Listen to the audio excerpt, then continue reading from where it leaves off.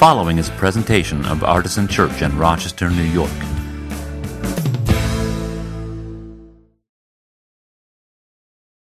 Please join me this morning in a prayer of thanksgiving. I thought we could do a meditation on considering that which we are thankful for.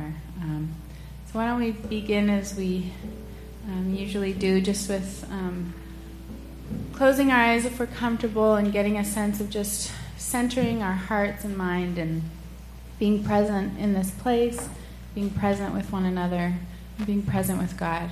And so if you're comfortable, you can close your eyes and just begin by getting a sense of your whole body just sitting here, sitting in that chair,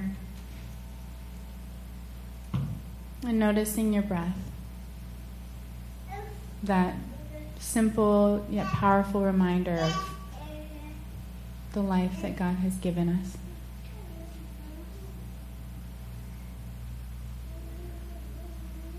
And as we focus that attention, I invite you to consider one thing, though there may be plentiful things to be thankful for this morning. I want you to just consider one thing that you're thankful for today. And allow yourself to meditate on that. Consider that. Thinking about all the ways in which you are thankful for this one aspect of your life, whatever it may be.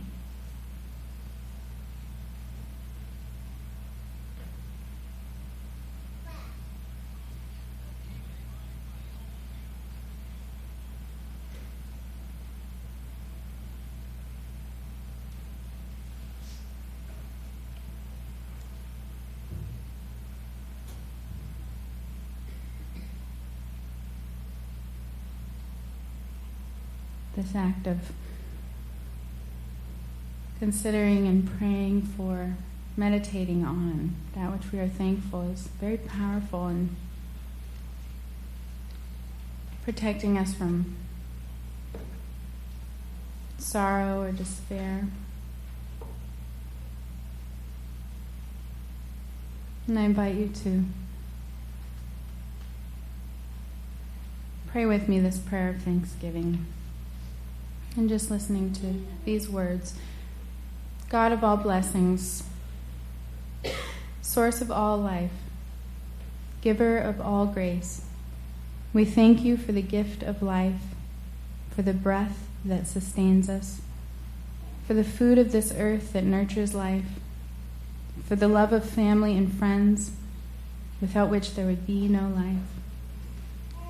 We thank you for the mystery of creation, for the beauty that the eye can see, for the joy that the ear may hear, for the unknown that we cannot behold, filling the universe with wonder, for the expanse of space that draws us beyond the definitions of ourselves. We thank you for setting us in communities, for families who nurture our becoming, for friends who love us by choice, for companions at work who share our burdens and daily tasks, for strangers who welcome us into their midst, for people from other lands who call us to grow in understanding, for children who lighten our moments with delight, for the unborn who offer us hope for the future. We thank you for this day, for life and one more day to love, for opportunity and one more day to work for justice and peace, for neighbors, and one more person to love and by whom be loved, for your grace, and one more experience of your presence, for your promise to be with us, to be our God, and to give salvation. For these and all blessings we give you thanks, eternal loving God. Through Jesus Christ we pray.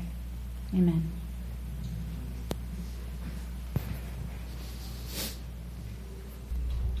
Thank you, Autumn.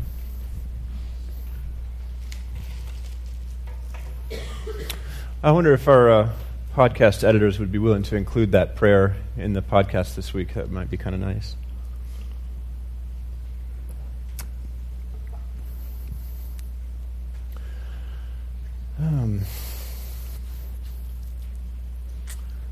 somewhere in this building are some notes upon which is written, "The best sermon." No, that's not it. It's in a Bible somewhere, probably. There were a number of... No. Well, I'll tell you what. Here's what we'll do. Yeah, then we'll just end it at Autumn's prayer at the end of the podcast. Okay, so in moments that follow, in which I'll be scrambling around the building finding my notes, turn to your neighbor and tell them the funniest experience you ever had playing that stupid game Telephone, where you whisper in somebody's ear and they whisper it to the next person and they whisper it to the next person. Have you all played this game? All right, maybe you don't have a funny memory of it, but if you don't, the person next to you does. So share those stories. I was going to kind of ask you to do that anyway, and I'll be right back.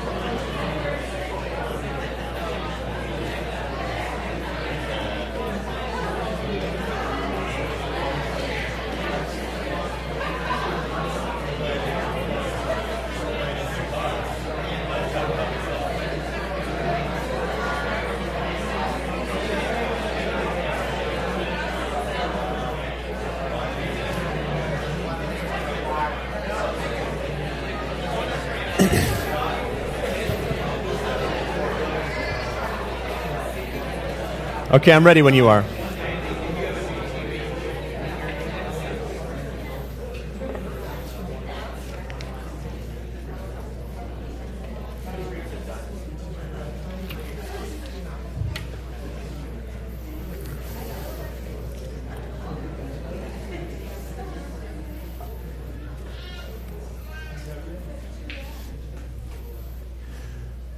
All right, did anybody have a funny story? Nope. Nothing you can share in church? Is that what you're saying? Didn't this always end up, like by the end of the chain, it was potty humor every time, wasn't it? Right? Or was that just me? It was my friends, right? I didn't have anything to do with it. I was just the last person, and I heard it perfectly. Well, that little demonstration actually does apply to some of what we're going to talk about today, believe it or not. But we are continuing in our John Signs of Faith series. This is the second week of the third season, if you will, of this. We're breaking up into little parts, and our hope is to go through the entire Gospel of John eventually, and we'll see how long it takes us to do that. But for right now, we have come to John chapter 5. And what I'd like to do is read the first bit of that. And if you brought a Bible with you, please turn to John chapter 5. And as much as we love providing these Bibles for people, but if you do have your own, I would encourage you to bring it, because I want you to be comfortable with your own thing, whether it's on an iPad or whether it's your favorite Bible that your family gave you long ago, or whether it's one you just bought or whatever. Even if it's one of these that you took home, which anybody's welcome to do, make it your own. If you are reading one of the red Bibles that you find around you, it's on page 866. And we're going to read chapter 5, the first 18 verses.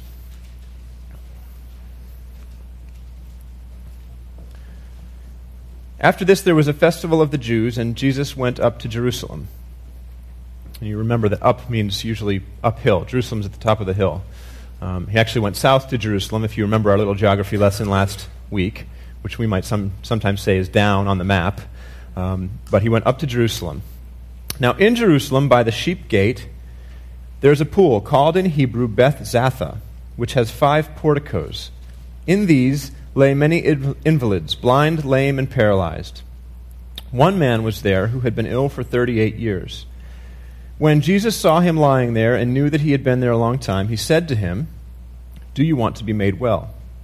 The sick man answered him, Sir, I have no one to put me into the pool when the water is stirred up, and while I'm making my way, someone else steps down ahead of me. Jesus said to him, Stand up, take your mat, and walk. At once the man was made well, and he took up his mat and began to walk. Now that day was a Sabbath. So the Jews said to the man who had been cured, now remember, when John says the Jews, he's not talking about just like, it sounds vaguely anti-Semitic to our ears, but he means the leaders of the Jews, the teachers of the Jewish law. So the Jews said to the man who had been cured, It is the Sabbath, it is not lawful for you to carry your mat. But he answered them, The man who made me well said to me, Take up your mat and walk. They asked him, Who is the man who said to you, Take it up and walk? Now the man who'd been healed did not know who it was, for Jesus had disappeared in the crowd that was there. Later, Jesus found him in the temple and said to him, See, you have been made well. Do not sin any more, so that nothing worse happens to you. The man went away and told the Jews that it was Jesus who had made him well. Therefore, the Jews started persecuting Jesus because he was doing such things on the Sabbath. But Jesus answered them, My Father is still working, and I also am working. For this reason, the Jews were seeking all the more to kill him, because he was not only breaking the Sabbath, but he was also calling God his own Father, thereby making himself equal to God. I wonder, did you notice anything unusual about that passage? Those of you who are reading along on the page might have noticed it if you have a very, very sharp eye. Would someone read verse 4 to me, please, from your Bible?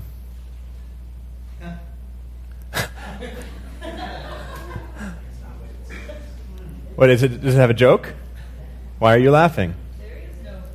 There is no 4 in most of your Bibles. Now, if you brought one from home, you might have a verse 4. But in these Bibles and in most modern translations, there's no verse 4. Where did verse 4 go?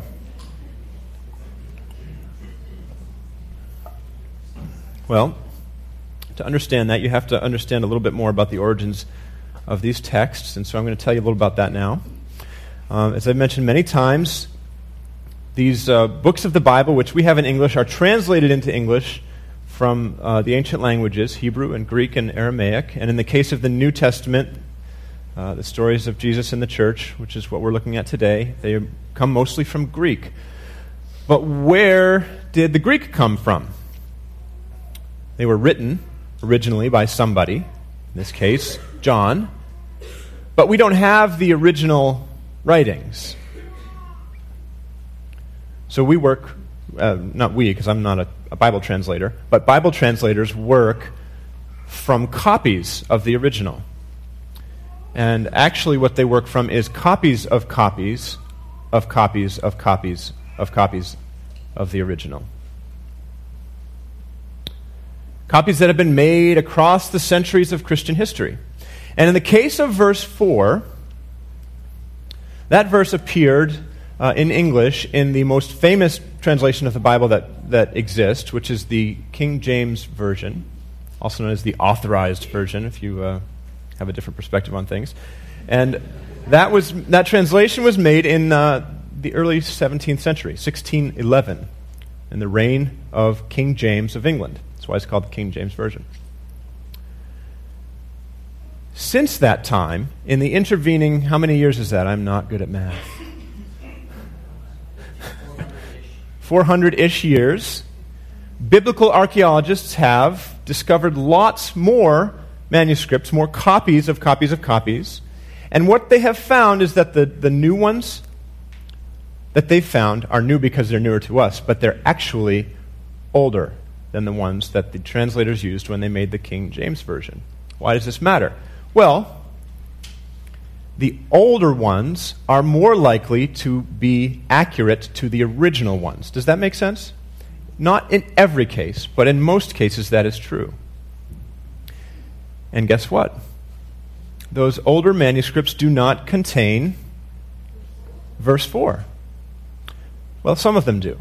But the ones that do have a little mark on it, where the copyist is recording the fact that this was in some doubt. that there was doubt that this was in the original. And by the way, it's that fact which is the reason that we don't use the King James Version here at Artisan. It's not because it has fancy language. As a matter of fact, as you can tell from our hymnody, we use hymns that contain that kind of old-timey language in them all the time. And we're all smart enough, right? We've at least gotten, most of us, through a couple of scenes of Shakespeare to sort of get those words, right? The reason that we don't use that translation is because as a translation of ancient literature, it is inferior. It's very good for its day. We have new scholarship that outdates it, essentially. Now, why am I telling you this in a sermon? And I imagine that there may be some of you in the room going, wow, this is not very spiritual. This is very academic. Maybe even this is very boring. But I actually do think there's a spiritual importance to this kind of fact and this kind of study and this kind of exploration of the origins of our text. And let me tell you why. Because many people who are raised in the Christian faith are raised with a certain set of assumptions about the Bible.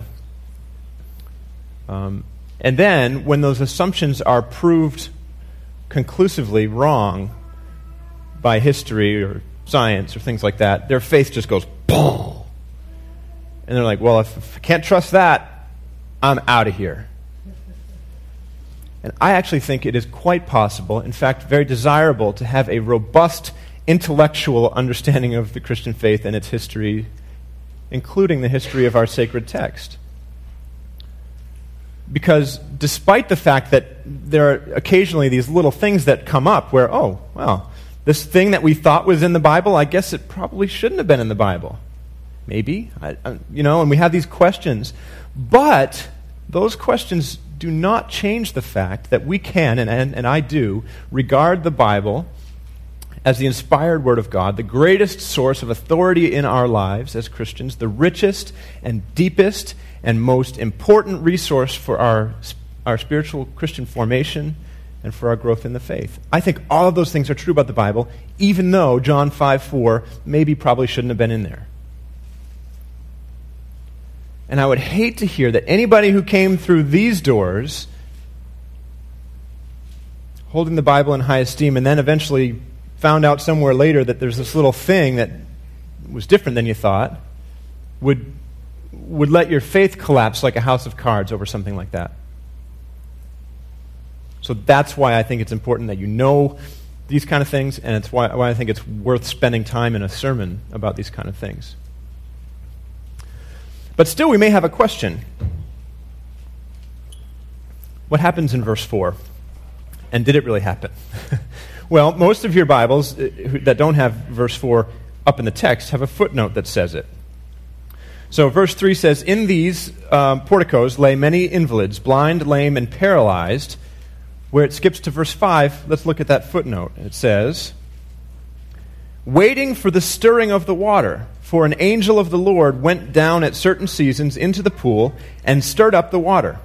Whoever stepped in first after the stirring of the water was made well from whatever disease that person had. So that makes the rest of the passage make a little more sense when he says the thing to Jesus about every time the water is stirred up, I try to go down, but somebody beats me to it.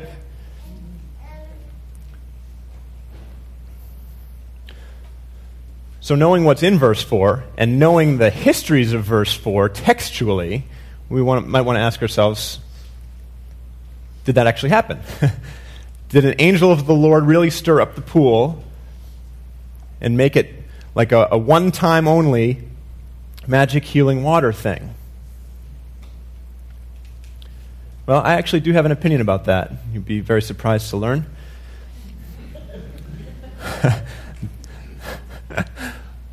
But I will withhold it, which you will be very surprised to learn. Well, I'm going to withhold it to prove a point. The point is I don't think it matters. Ultimately, in the big picture, in the grand scheme of things, That's why I said what I said before about the text. If we have verse 4, if we don't have verse 4, the story of the gospel as a whole is not materially or substantially changed.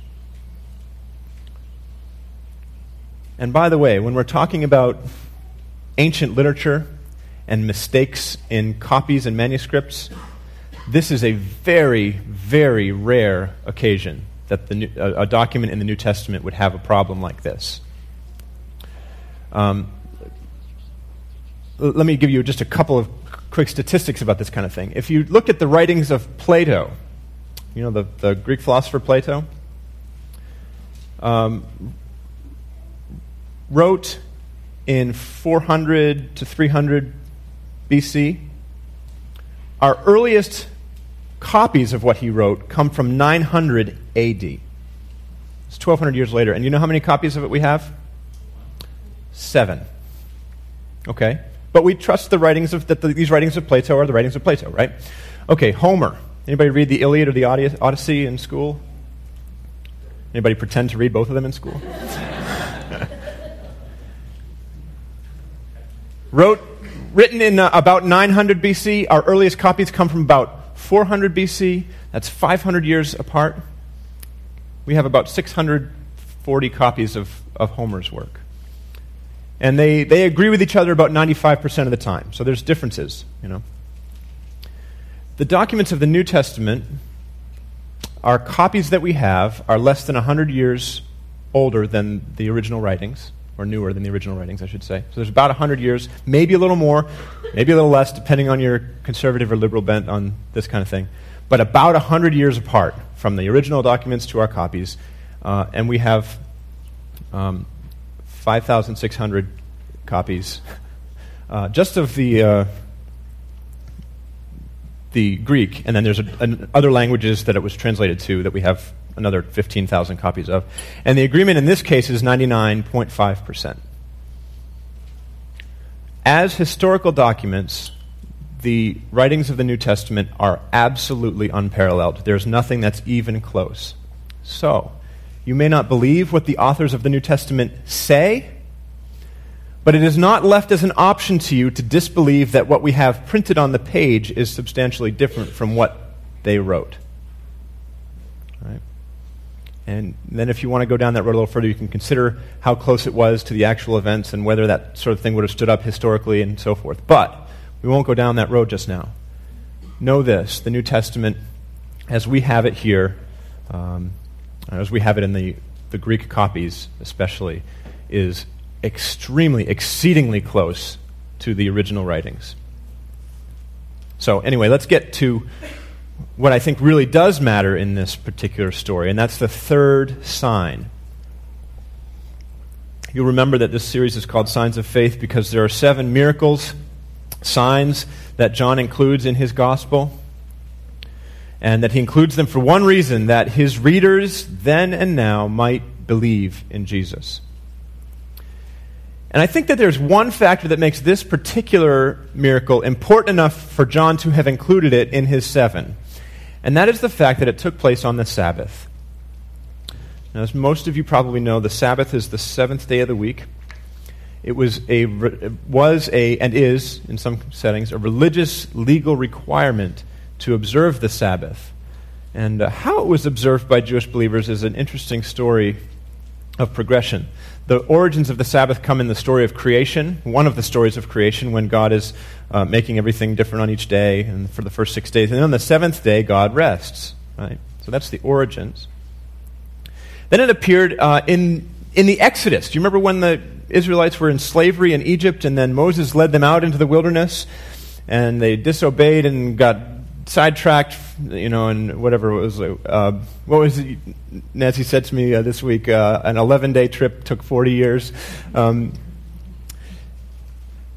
one of the things that happened there was that God rained down this bread. He wasn't paleo, apparently. This manna from heaven. And the people were to collect it every day except on the Sabbath day. And on the 6th day of the week, enough would fall that they could collect for 2 days. They didn't need to work on the Sabbath. And if they did, it would get rotten and get worms and things, and that kind of stuff. And then, The Sabbath was explicitly listed among the 10 Commandments later in this wilderness experience as one of the top 10 big laws that the Israelites had to follow. Remember the Sabbath to keep it holy. And then we know from other parts in the Hebrew Bible and other Jewish sources outside the Bible that there's a very specific list of prohibited activities for the Sabbath, including, but not limited to, plowing earth, sowing, reaping, grinding, sifting, kneading, baking, shearing wool, washing wool, beating wool, probably knitting wool. As a matter of fact, we're going to get to you, knitters, in just a second. Weaving, making 2 loops. Have you made more than 1 loop today? Uh-oh. Weaving 2 threads. Separating 2 threads. Tying, untying, sewing, stitching. Writing 2 or more letters. Erasing 2 or more letters. Building, demolishing, extinguishing a fire, setting a fire, and transporting an object more than 4 cubits, about 6 feet. Say, a mat.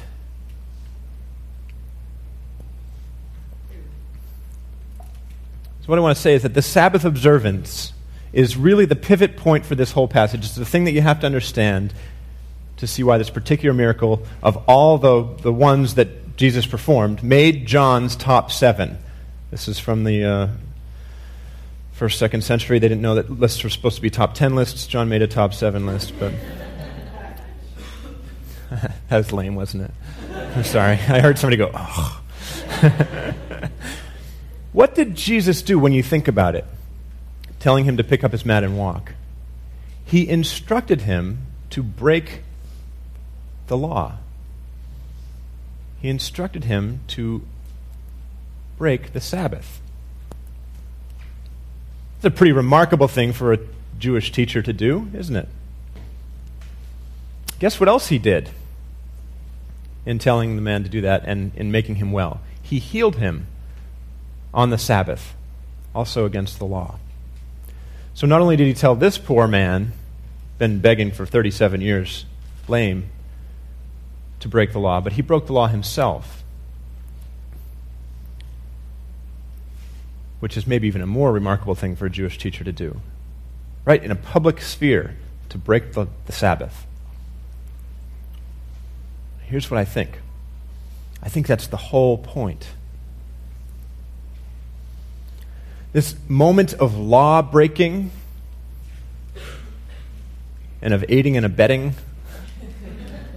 that is the very moment that Jesus offers healing and grace. It's as if he's saying to every observer, then and now, that the law is no longer the thing that's going to save you. Keep it, break it, try, fail, do, don't. None of that matters. All that matters is him. He is all that matters. Not only will Jesus heal your brokenness, but he will cover your sin, your failure to keep God's holy law. And these two things happen at the same moment: healing and grace, wholeness and forgiveness, freedom and redemption. Maybe even more profound than all of that, Jesus uses this whole encounter as a setup for another bold statement about who he is, about his oneness with the Father. Remember, because when he's questioned about his law breaking, his response is not to make a clever, nuanced legal argument.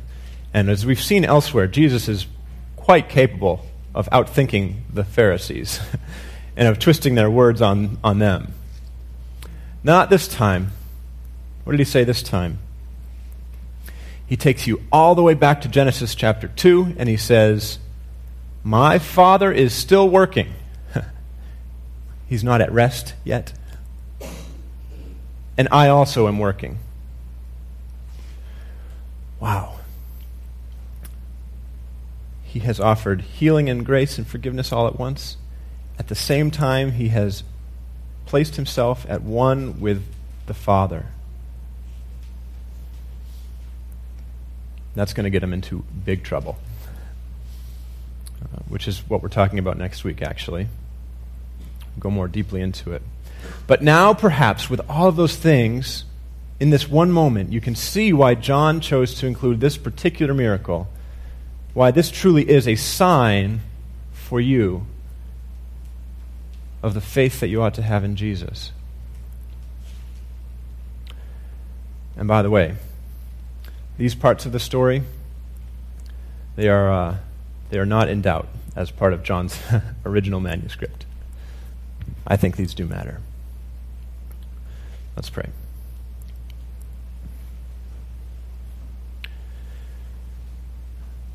God, creator of the universe, our Father, Jesus our Son, our saving Son,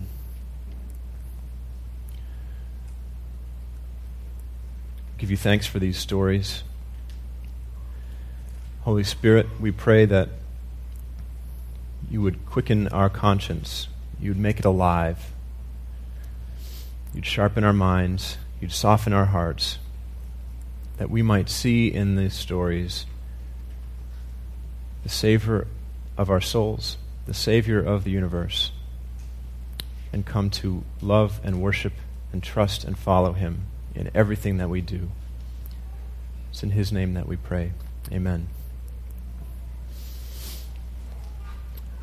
I'd invite you now to respond to the Gospel of John, respond to this story of Jesus at this great reenactment of his most important story, joining with other Christians all the way back to his original disciples who sat around a table with him on the night that he was betrayed and received these same sacraments of bread and wine, remembering his body broken for you, remembering his blood shed for the forgiveness of sins, joining in unity with each other and other Christians around the world and throughout time, and receiving food for your souls, nourishment for your hungry, weary spirits. We'll continue to worship him together, but if you are a follower of Jesus as of 2 minutes ago or 50 years ago, this table is open for you. Let's join together in taking communion and receiving that grace from Jesus. Regardless of your spiritual state, you are welcome in this place, and if taking communion isn't something that would be appropriate for you, I'd just invite you to sit and think, pray if you'd like, listen, observe. And if you have any questions or concerns, don't hesitate to talk to me or to one of the leadership team or make a comment on an info card. That kind of thing would be very welcome indeed. Let's continue to worship him together.